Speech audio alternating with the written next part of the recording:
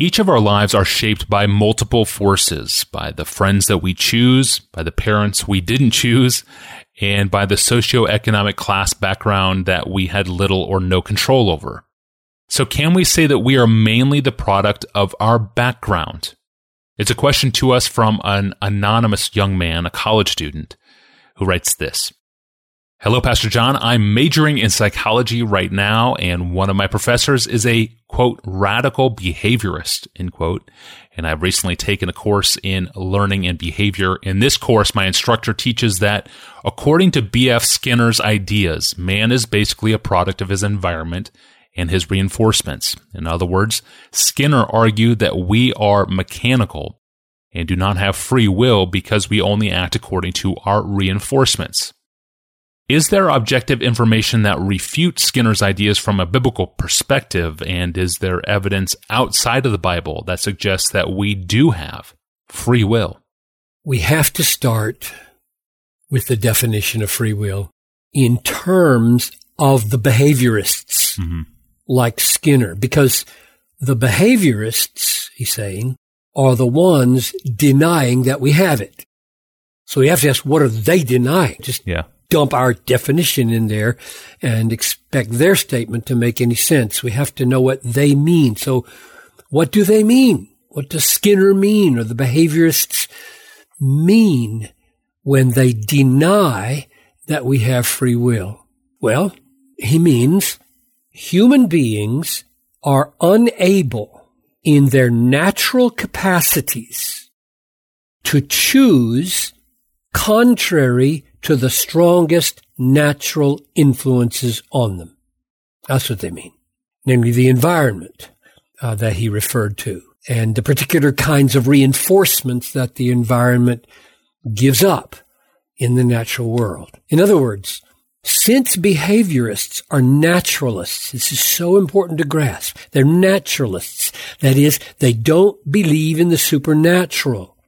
They define free will without reference to the supernatural, without any reference to God, or the human soul, or the work of the Holy Spirit, or the blinding effects of sin and Satan. So they operate totally within a box called the natural world. And when they deny the existence of free will inside that box, they have to define it in those natural terms.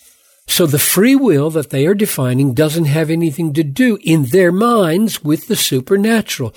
It's simply naturalistic, mechanistic, that kind of description.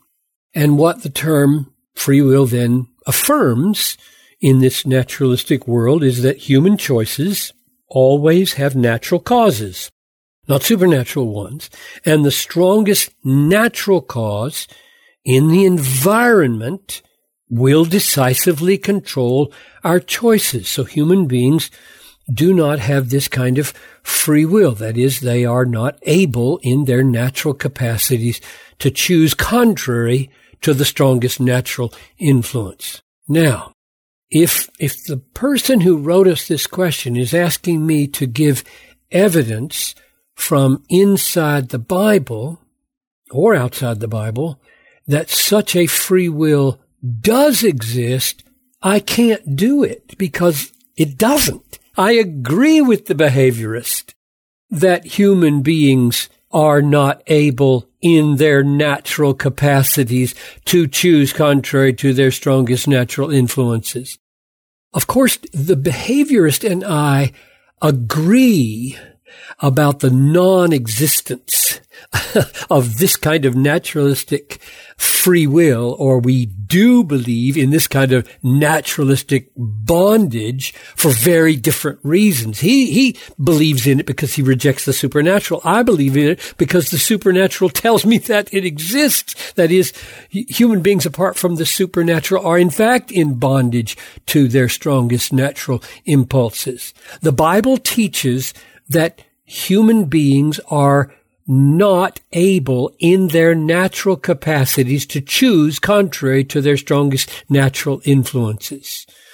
Not because there's no supernatural, but because sin and Satan work together to imprison man inside his love for this world in very naturalistic terms. That's why Paul calls the unbeliever a natural man. 1 Corinthians 2:14. He's dead to spiritual perceptions that could set him free to be influenced by God's truth and beauty. So if there's no supernatural reality, no God, no divine truth, no divine beauty, no divine saving action in this world, then the behaviorists are right. Man is a slave of the strongest natural influence in his environment. That's what the Bible teaches the natural man is bondage to. So, if the behaviorist is to be shown wrong, he has to be shown wrong not just about the human will, but about God and about the deeper reality of human nature when that nature is born again by the Spirit of God. So I'm taking the question now in that direction. Is there evidence outside the Bible that God exists and that human beings have a residue in their very souls of God's imprint on them? And the answer is yes, yes, yes. And the answer is given in Romans 1:18-21 and verse 32. So Paul says, what can be known about God is plain to them, that is to all humans, because God has shown it to them. And here's what he means. He doesn't mean in the Bible, he means in nature. For his invisible attributes, namely his eternal power and divine nature, have been clearly perceived in the things that have been made. So they are without excuse, for although they knew God. Wow, what a powerful statement. All human beings know God. Although they knew God, they did not honor him as God or give him thanks, but they became futile in their thinking and their foolish hearts were darkened. That's Romans 1:18 following.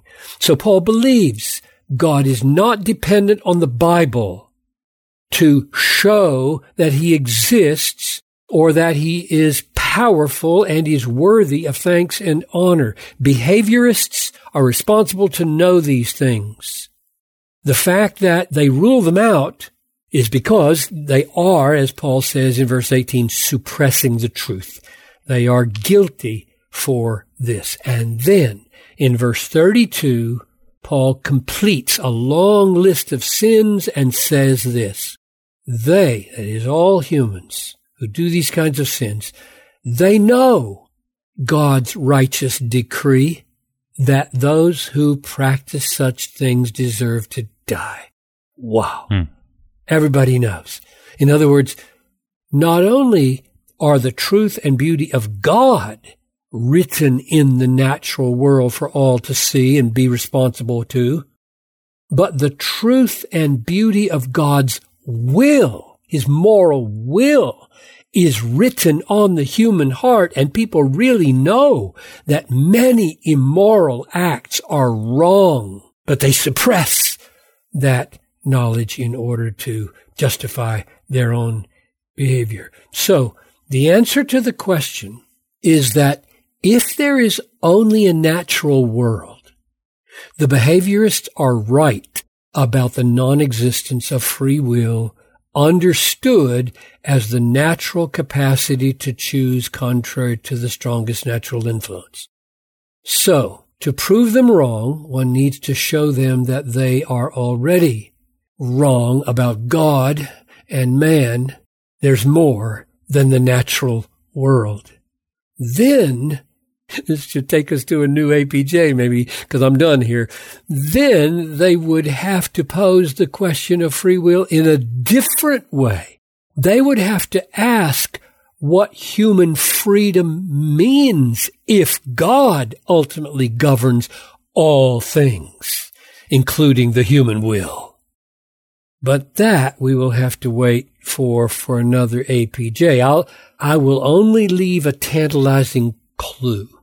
My definition of the highest, most lasting human freedom, namely Christian freedom, is the capacity of the human will to be swayed by truth so that choices are made which glorify God and leave no regret in 1,000 years. And that capacity is only granted when we are set free by the Holy Spirit in new birth. Amen. And this episode ends where other episodes take up. And I'm thinking of APJ 774, Is God Sovereign Over My Free Will? That one comes to mind. Episode 774, Is God Sovereign Over My Free Will? You can find it online. Whether you listen in the car, at the gym, doing chores, or walking to psych class, thank you for inviting us into your busy day. And if you have not done so, you can subscribe to Ask Pastor John in your favorite podcast app, YouTube, or in Spotify. And to find other episodes in our archive or to submit a question of your own to us, go online to desiringgod.org/Ask Pastor John. We are back on Wednesday. I'm your host, Tony Reinke. We'll see you then.